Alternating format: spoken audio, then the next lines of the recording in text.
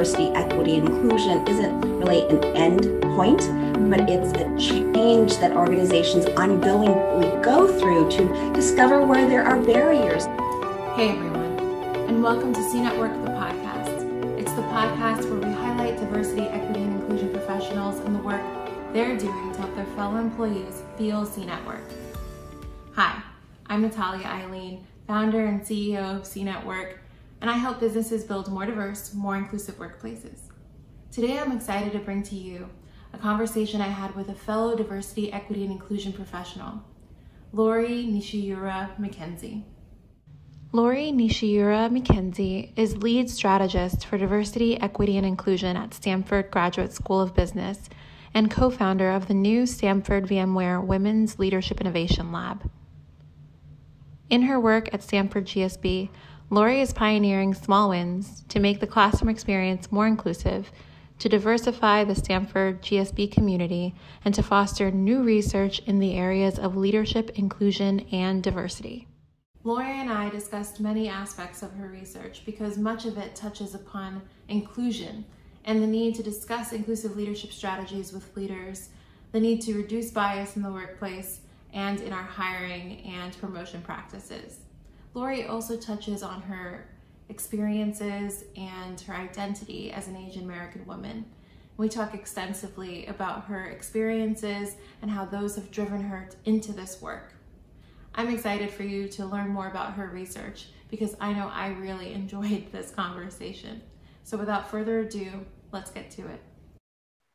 Okay. Hello, everyone. We're here with Lori Nishiura McKenzie. We're so lucky to have her. And I can't wait to learn more about the research she's been doing at Stanford. So hello, Lori. How are you? Hi, so great to be here with you. I'm looking forward to our conversation. Me too. Okay, well, let's get it started because I think this is going to be a packed one.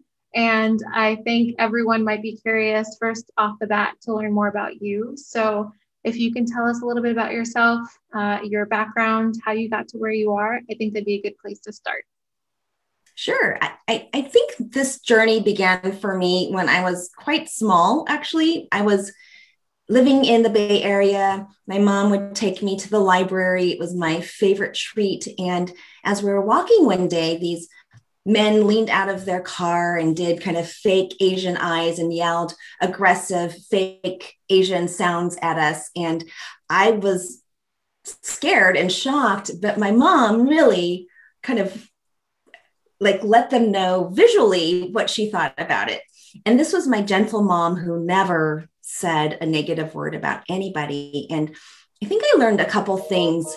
One was that there are people who would say or do negative things towards me just because of the way I looked. And then from my mom, I learned that you stand up when that happens. And I think that was a really formative moment for me, even though I was only 7 and I don't think I remembered it in that way. I think that was my message. And so, of course, my first job out of college was for a nonprofit. And then I went into marketing because I realized, who gives the most money to nonprofits are companies. And I wanted to find out a little bit more. And coming full circle, I found myself back at kind of a nonprofit at a university whose aim is knowledge for public and social good. So yeah, I think having that mission-driven idea is something that I've always had.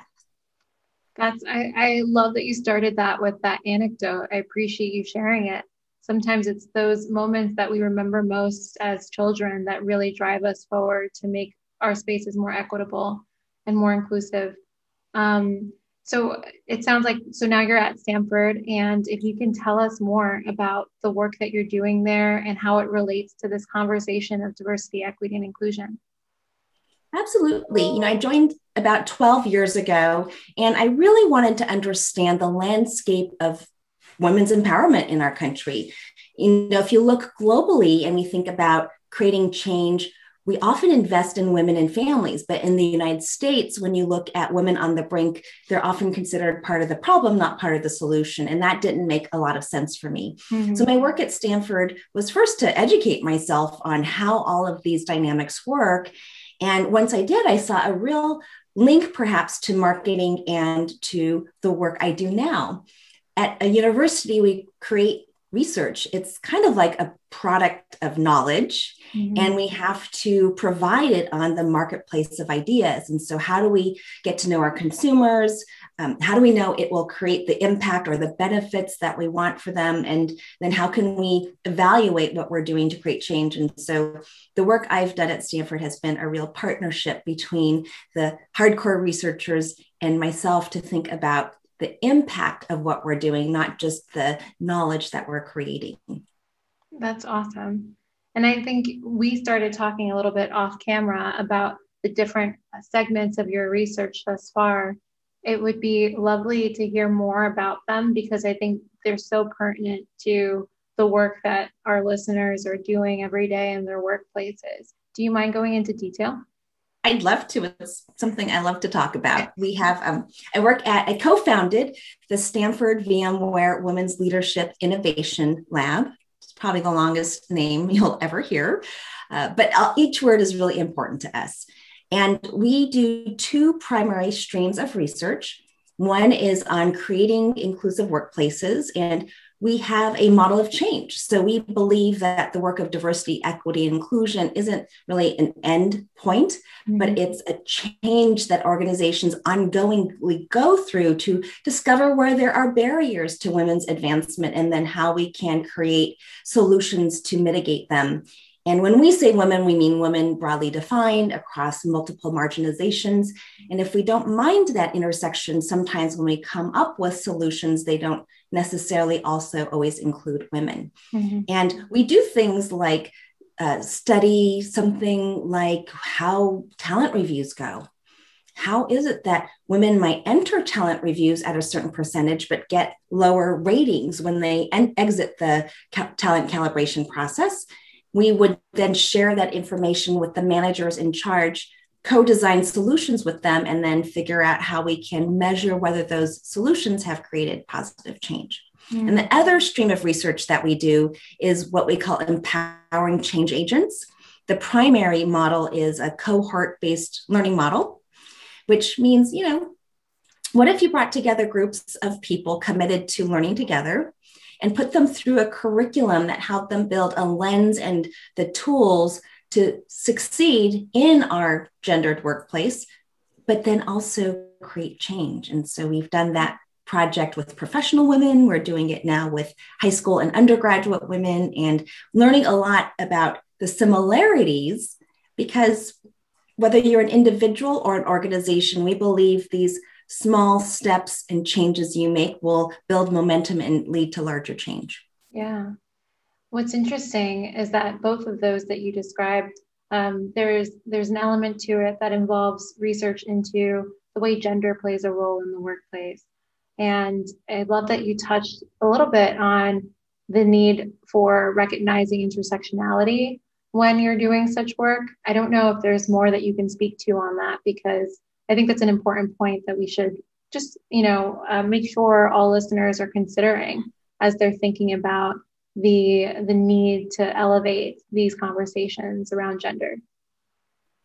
Sometimes organizations think that we have one diversity and inclusion pie, and we don't want to slice it into such tiny slices for example, Asian women, Black women, Latinx women, women with disabilities.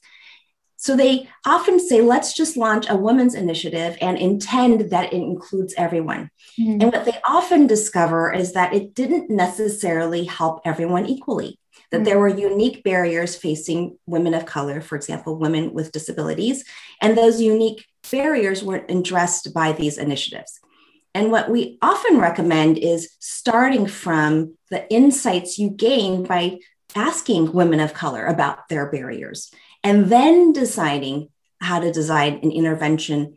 Likely what is preventing women of color from advancing has many similarities to where it has all women advancing. But if you don't start there, like Kimberly Crenshaw said, you inadvertently leave women out of those intersections. So I always say start with intersectionality, even if there's a small number. Do qualitative research, find out about the barriers, keep those in your purview as you're designing solutions to make sure that you're not leaving those out, and hopefully having every woman rise in your organization and every person rise in your organization. Yeah, that's great for everyone to keep in mind, even just practically how to go about doing that. The qualitative side of things sometimes doesn't always come forward for people unless it's called out, and that's sometimes what's necessary in this work. So thank you for digging into that. I just thought it was helpful for everyone to think a little bit more about. And something else you mentioned while describing your two big buckets of work was the idea of giving managers and people leaders some tools and strategies whenever anything surfaced in the research that you did. Do you mind sharing what kinds of tools and strategies you've seen leaders really gravitate toward or appreciate you sharing with them, perhaps because they're not as obvious or for whatever reason?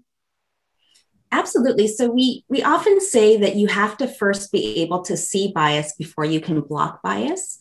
And we know bias is a cognitive function, and yet the representation of those biases plays out in many ways. Things that managers do every day, giving feedback, the words they use to describe their employees, the ratings they give to people are a representation of their biases. And so what we often do is start with education to explain how to see these biases. Mm-hmm. We do diagnosis to say, here's how it's working in your organization. And then say, what would you do with this in your world every day? Now, if we skipped that part and went straight to the tools, managers might bring those very biases into the tools and have the exact same disadvantages that they had before. So one of the tools, of course, is to create some sort of rubric or some way of consistently evaluating, for example, candidates that you're interviewing. Right. If we only had the rubric and didn't think about what criteria we're using, do the criteria tend to give an advantage to, for example, white men and disadvantaged women? Do we rate and view talent differently? So even if we're clear that the criteria is computer coding, we might view women doing computer coding completely differently than we view men.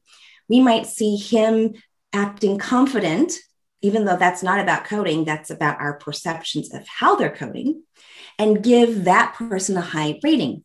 We might see her being thoughtful and asking questions and say, that seems weak. Even though it's not about our coding, it's our perceptions of how she's coding. Mm-hmm. So even if you have a rubric, if you're not thinking about how the way you view talent can also have bias in it, you'll use that tool and bring your biases right back into it. Maybe, you maybe not, but there's a chance that you will do it. So one of our research findings was that there's both the viewing and the valuing. Mm-hmm. The viewing is how you see coding ability, and the valuing is then how you rate it. And if you don't talk about both sides of that, you can still bring bias into any sort of good process that you're trying to develop. Right. And it sounds like part of what you're describing too is making clear that this is a thing that everyone does, right? It's a cognitive phenomena that happens when we lean on our biases, even if unintentionally. And usually that's what we're talking about, right? Unconscious bias. So I appreciate that you're thinking and talking with these leaders about normalizing it almost, so recognizing that this happens. And so we should really be aware of it. Is that something that you've seen people really gravitate towards or soak in, or is in your work there a tendency for people to resist in any way? And if so, what does that look like? We have everyone. We have the willing people who have been looking for these strategies and insights and tools, and they are relieved or excited that we've brought them to it. And we see what we call resistors and deflectors. Resistors might be somebody who would say, this is actually diminishing my ability to be a manager, and I won't do it because now you've lessened my managerial acumen. And there are others who deflect it by saying, oh, Others might be biased, but I'm not. It's not important. It's not significant. Sure, it exists, but it's just not pertinent to what I'm doing. So we see a range of people and their engagement. Mm-hmm. What we hope is over time, the tools will just make sense. And even the deflectors and deniers will find value in, for example, using a standardized form and filling it out and hearing others' feedback before jumping to a conclusion. Mm-hmm. Especially if they've ever had a candidate they thought was really great get shot down by others in the group, and then finding that the form is actually a really great way to work through those disagreements. One woman said in one of our studies, I wasn't really into using the form. It seemed like a waste of time, but actually it's a huge time saver overall, because as employees asked me how they got the ratings, as I'm collecting data the next year, it's given me an organized way to think about doing my feedback in a way that really serves my employees. So even the deflectors or the reluctant people can get on board if others are using the tools, and it just kind of makes sense, managerial sense. Yeah. And maybe there's a bit of a snowball effect, right? As people start integrating it into their practice and others see that it's working well, or that it's really helpful in some way, shape, or other, which is fun to see when working with leaders. I wanted to hear more, because I know that we talked a little bit off camera about how some of these some of the work that you do with these leaders is all about the ongoing nature of this, and all about how this is a journey. This isn't the kind of thing that we just get to a destination and we check the box. We're inclusive leaders. We're really, complete with our work. Exactly. This isn't that kind of a thing. Can you say more about that, and then how you talk about that with your leaders when you are coaching them through this? We often talk about a model of change. Sometimes people will say, well, what should I implement? What programs do you suggest we do? Mm-hmm. And while there are so many great initiatives that have been proven to create change, we know that if they aren't customized for the local context, for how this organization, this team really operates, even the best programs might fail due to the fact that there's a different context, a different way that it works in this organization. So when we talk to leaders, we often ask a few questions. Change management is part of a successful diversity, equity, and inclusion process. And we would ask questions about how you create change. How do you create change for more innovation? Or how do you adopt new methodologies in your organization? And then we kind of segue into the idea that to create the culture that you want, the employee experience that you want, the equity that you want, in a similar way, we need to think about integrating these into the everyday practices of your managers and your leaders and your employees. Mm-hmm. So how do we think about that change management process? And as we know, you're always bringing in new employees. People are always getting promoted to managers. So to think that you can do anything in an organization, like we did leadership training once, we're good. You always see ongoing leadership training in every organization. That's right. In a similar way, we would then talk about how we might integrate that idea of change management as a tool for the diversity, equity, inclusion initiatives. And for most people, I think it makes sense. It can seem a little daunting, and we say, just pick one target area of change. Let's get good at this in an area that's really important, mm-hmm. and start to use the insights of what worked to build this out on a broader scale. Mm-hmm. Well, in describing the different areas of work that you've been leaning into, we've talked a little bit about one area that's related to bias and how bias shows up. We just talked a little bit about the change makers and the way of thinking around this as a change management problem, one that's ongoing. I know that you also have done a lot of work with different identity groups and thinking about employee resource groups and how those can be a really important lever for people leaders at different organizations. Do you mind digging into that work that you've done? Sure, I'd be happy to. We studied this cohort-based learning model. And one of the things we started to discover that that's very similar to how employee resource groups work. And so we believe our insights can help inform what can make a more effective employee resource group. And I think the challenge with them is that they have so many aims that often blossom organically. Sometimes it starts with, let's just have a space where we can be fully ourselves and feel affinity. And then sometimes the group will say, well, gosh, we have unique barriers. Let's work on our unique skill building and leadership capacity building. So it moves from affinity to leadership and a career advancement. Mm-hmm. And then they'll say, gosh, the organization doesn't have a lot of people like us. Let's help the organization attract people like us and develop policies that work for people with our particular barriers. And so that's a third possible goal. Now you're supporting the organization, often by employees who haven't had formal training in how to design professional development curriculum, how to create organizational change. And yet it means so much to them. They lean in very heavily to that. Mm-hmm. So our idea is, how could we help inform through our research some of the promising ways to support employee resource groups? And perhaps we focus more on the development of the group in developing their, you might call it a diversity, equity, and inclusion lens to understand what this landscape of work is. We don't learn about bias in elementary school or college unless we're studying it. So how do we assume everyone is an expert at how bias plays out in the workplace? Even if I've experienced it, I might not have words or ways of talking about it. Yeah. And then we think about, well, now that you know, what skills can help you survive given this tilted landscape? And then what tools would help you change the landscape? Even if you aren't a leader, you have a sphere of influence.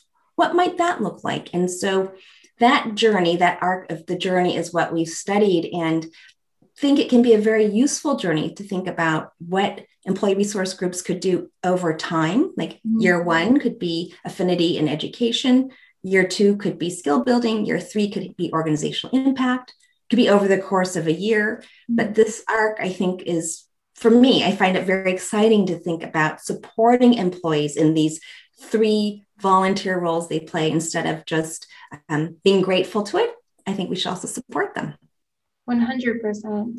It's funny. It reminds me of some of the conversations I've had with different organizations and their employee resource groups, and some of the questions that sometimes come up around these topics that reveal a desire, a passion, and interest, but also a need to learn more about diversity, equity, and inclusion from a broader standpoint. Because you're right, this isn't taught in school.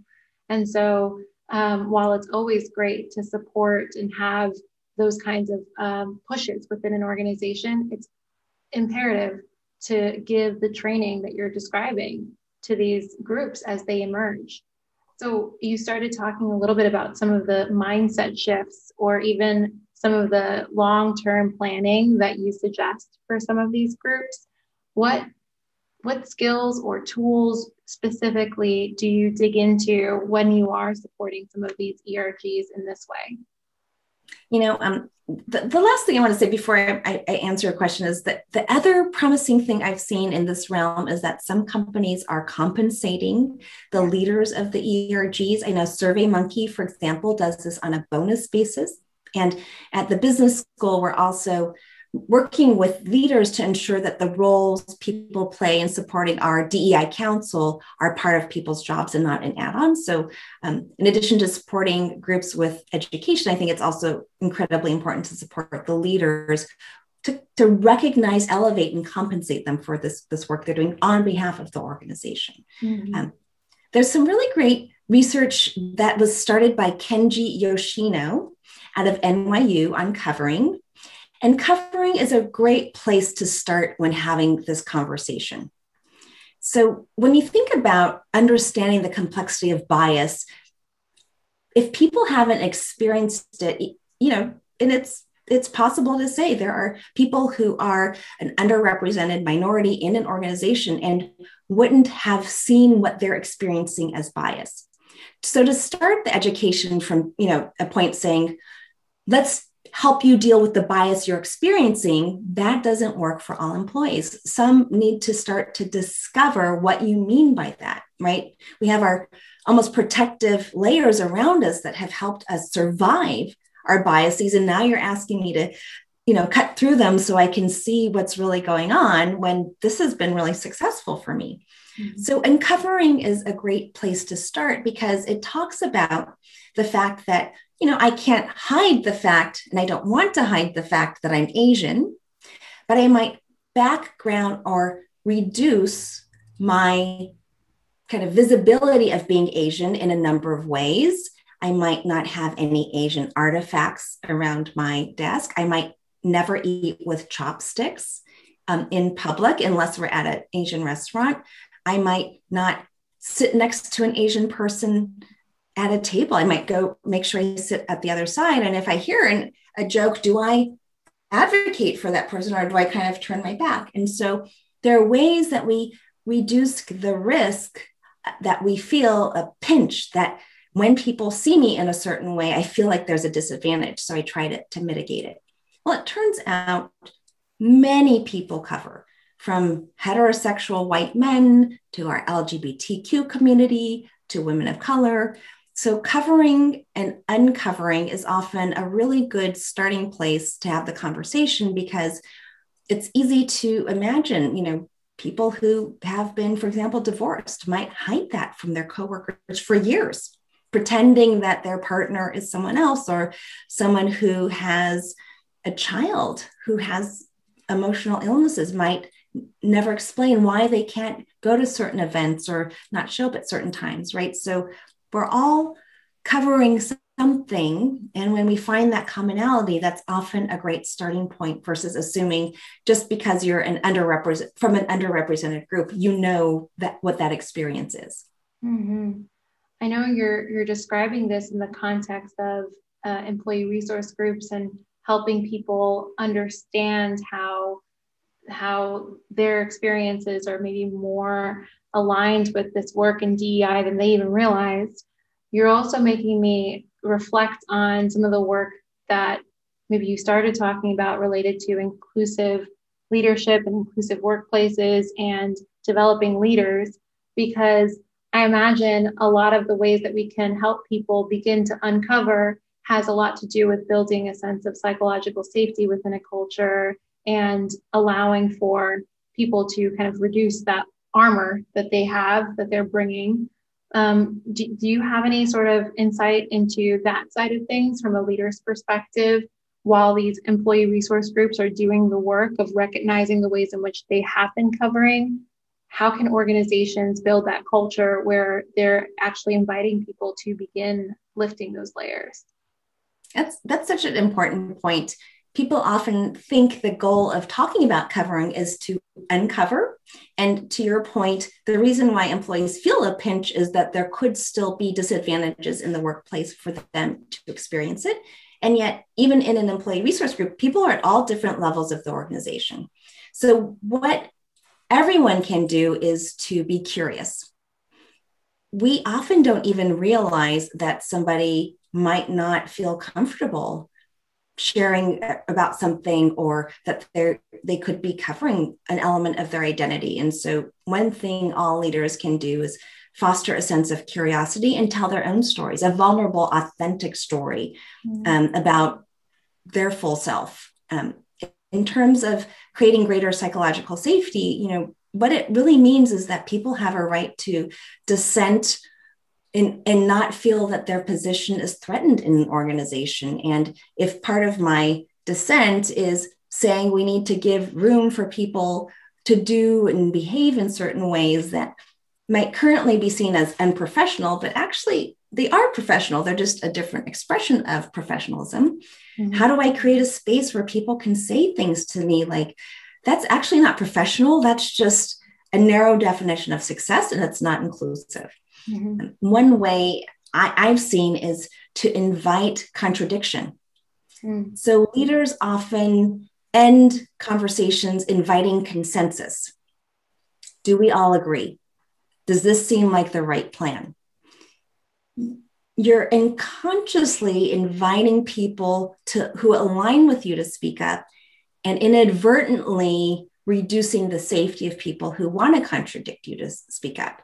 So if I were thinking about the culture and I said, gee, it seems pretty good. Everyone seems pretty good here, aren't they? And from what I see, I don't think covering happens here.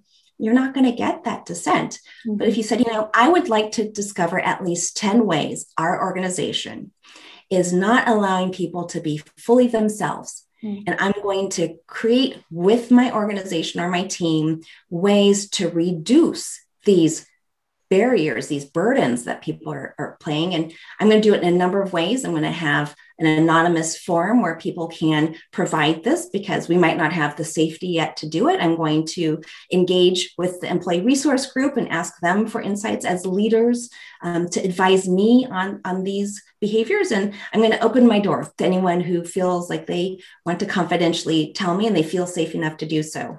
So if I did that in those multifaceted ways, I imagine I might get the insights I need to change my behaviors on my team and our team behaviors to be more inclusive. And then I'd hold myself accountable. I'd make them visible. I'd discuss what strategies we're going to do together, what norms practices we would be developing. And I would check on them periodically to make sure that they're doing the impact that we would want them to have, right? So I think it's what you invite in is often similar to you.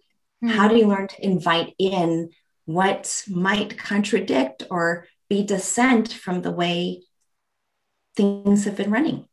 Yeah, that invitation of dissent sometimes can be easier said than done for leaders, especially leaders who are not as practiced in that. I can imagine. And of course, it's also the kind of thing that maybe once you try it, you kind of slowly build the habit of doing so, I would imagine. Yeah, I was asked to give a presentation, one that I give a lot at a conference. And I said, I'd love to welcome somebody else to co-lead it with me. My first thought was so that they can, have some time to develop their own presentation and leadership style. And it's someone who's much younger than I am.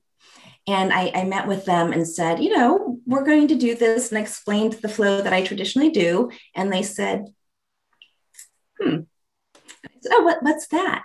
And they said, well, I don't think you're making room for all of people's gender expressions. I was like, tell me more. And we developed a sense that even if we master these ideas, you're still setting up, for example, a gender nonconforming person to feel like they're navigating inside of a narrow bind. And I said, well, that's not what I'm trying to do, but I can totally see that that's what's happening. What could we do so that doesn't happen? And we redesigned the presentation to be part presentation, part conversation about this bind. I think it's so much better than it would have been if I had just done my little shtick and had this person join me. And so, but it was uncomfortable. Like, it wasn't meant to be criticism, but it was a little bit. And then it was like, I have to learn something new. And, it's not just a plug and play. Now I have to do some work. But at the end of the day, if my aim really is that my work makes a difference for everyone, this is exactly where I want to go. So I'm really grateful that somebody spoke up, but I had to find myself kind of, making room for all of that too. And it sounds like you set up the environment, at least to a certain extent, at the very beginning, to allow for. It almost sounded like you invited that constructive feedback in the moment when it could have gone a different direction, and you could have just moved forward with what you had. Is that fair to say? Yeah, I mean, this is a workshop that people really like. So I could have said, people like this. It works for so many audiences. Let's just stick to what we know. It's based on research. I could have said that and it would have been sufficient. Absolutely. And think one of the challenges in this work is that you never arrive, kind of like organizations have to constantly evolve. Like, there are terms I don't know, there are frameworks I don't know, there are insights I don't know. Mm-hmm.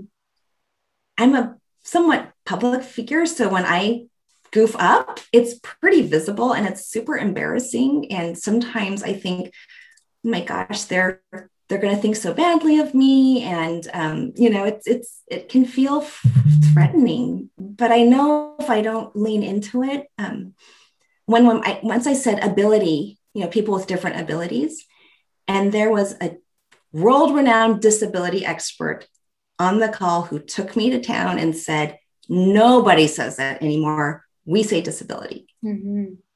And in front of, I had to just thank her. I'm changing my slides behind the scene as we speak. I get it.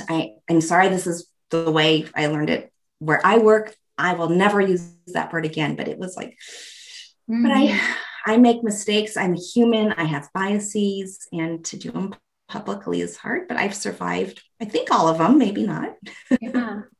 I have one question, and then you just threw on another one for me, which was around one thing that I've been reading recently was some of Brene Brown's research. And one of the elements of courage and vulnerability that she talks about is learning to rise. And what you're describing is, I think, something that you've, obviously it's always uncomfortable, but something that you've allowed yourself to become more comfortable with. These moments when maybe we stumble or we say something or do something, and knowing that that's kind of part of what it means to be human and to be in this work and to be having these conversations. But it sounds like you've at least been reflecting for yourself and also advocating for others to recognize that it's okay. We're going to maybe stumble a little bit and then rise from there. I just love that came through, because I've been thinking about that recently. I love her work. It's really helpful to think about. She doesn't necessarily come from an inclusion place, and yet it's completely inclusive. Right. I love clear as kind. That's my mantra, because I tend to be tentative about maybe saying really direct things. And I've discovered that it's not kind to let things slip. So I love her work, and I don't think I could ever get enough of it.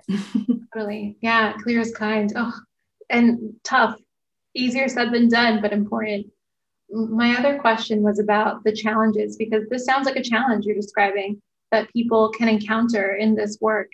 And we've gone through a few different parts of diversity, equity, and inclusion work within organizations. We talked a little bit about hiring and some talent management components. We talked about building an inclusive organization through the ongoing nature of inclusive leadership. We talked about employee resource groups. There's so many things. And you just surfaced one of the challenges that exist, which is going through this process and receiving feedback. Do you mind sharing one or two others that you see leaders experience in the work that you do with them? Yeah, one of, I think, our challenges is that we have blind spots, and we tend to focus on the initiatives that feel most familiar to us. And unconsciously, that means not spending as much time on initiatives that aren't as clear in our focus. I think that's especially challenging right now, where there's so much visibility about racial inequity. And we don't have, I think, a way to talk about unique differences, even in the Asian community. Mm-hmm. Saying Asian is almost a way of reducing the very different ways that bias can affect us, whether we're from the US or from a different country, whether we're Southeast Asian or East Asian. There's so many nuances. And so I think one of the challenges for DEI professionals is, how do you make space for all that nuance, not diminish it, and yet move forward without giving the impression that we're taking a tiny little pie and doling out tiny little slices of it. I think that's a challenge I haven't successfully managed. I feel like that's the next phase of what we need to tackle in diversity, equity, inclusion is making as much space to very unique experiences people have, while still moving the entire diversity, equity, inclusion change forward. And I'd love to be able to figure out how to communicate that, make space for it, and deliver on it when I have blind spots myself where I didn't realize that I was grouping people together or not making enough space for people that they need. So that's a big challenge. I think will become even more critical when we go back to work in person and have had all these completely unique experiences, and now have to come back together in one in-person space. Right. And that speaks to some of the intersectionality work and understanding and awareness that you spoke to early on, right? Just, we're so complex, and yet sometimes we are really narrow in our definitions. I think we've gone through a lot of different topics here today. You've shared some challenges that maybe people are like, oh, yep, I feel that one. I need to work on that. What advice do you have for people leaders broadly and or DEI advocates and professionals generally? I think we often forget care. And I know that has become more popular for people to talk about care. And yet people in our profession are often the caregivers. And we are counted on. One man I said, oh, how are you doing during this time? And he said, no one ever asks me because I'm the one doling out the care. So ask each other how you're doing and really mean it. Create communities where you have some space to talk about the challenges and not be embarrassed. And I think build support. When I've made mistakes, people have had my back. How can we find spaces and create spaces where people have our back, where we learn through them to learn the important lessons and we grow together? And if we did that for each other, we will have so much more energy to give to our organizations who are looking for our insights, leadership, and support to be the best people they can be. Yeah, I think that's a great place to end. Thinking about and surfacing care, really prioritizing care in this work, because it's draining and heavy and intense, but important nonetheless. Thank you so much, Lori. It's been lovely having you on. Thanks for having me, and thanks for doing the good work you do.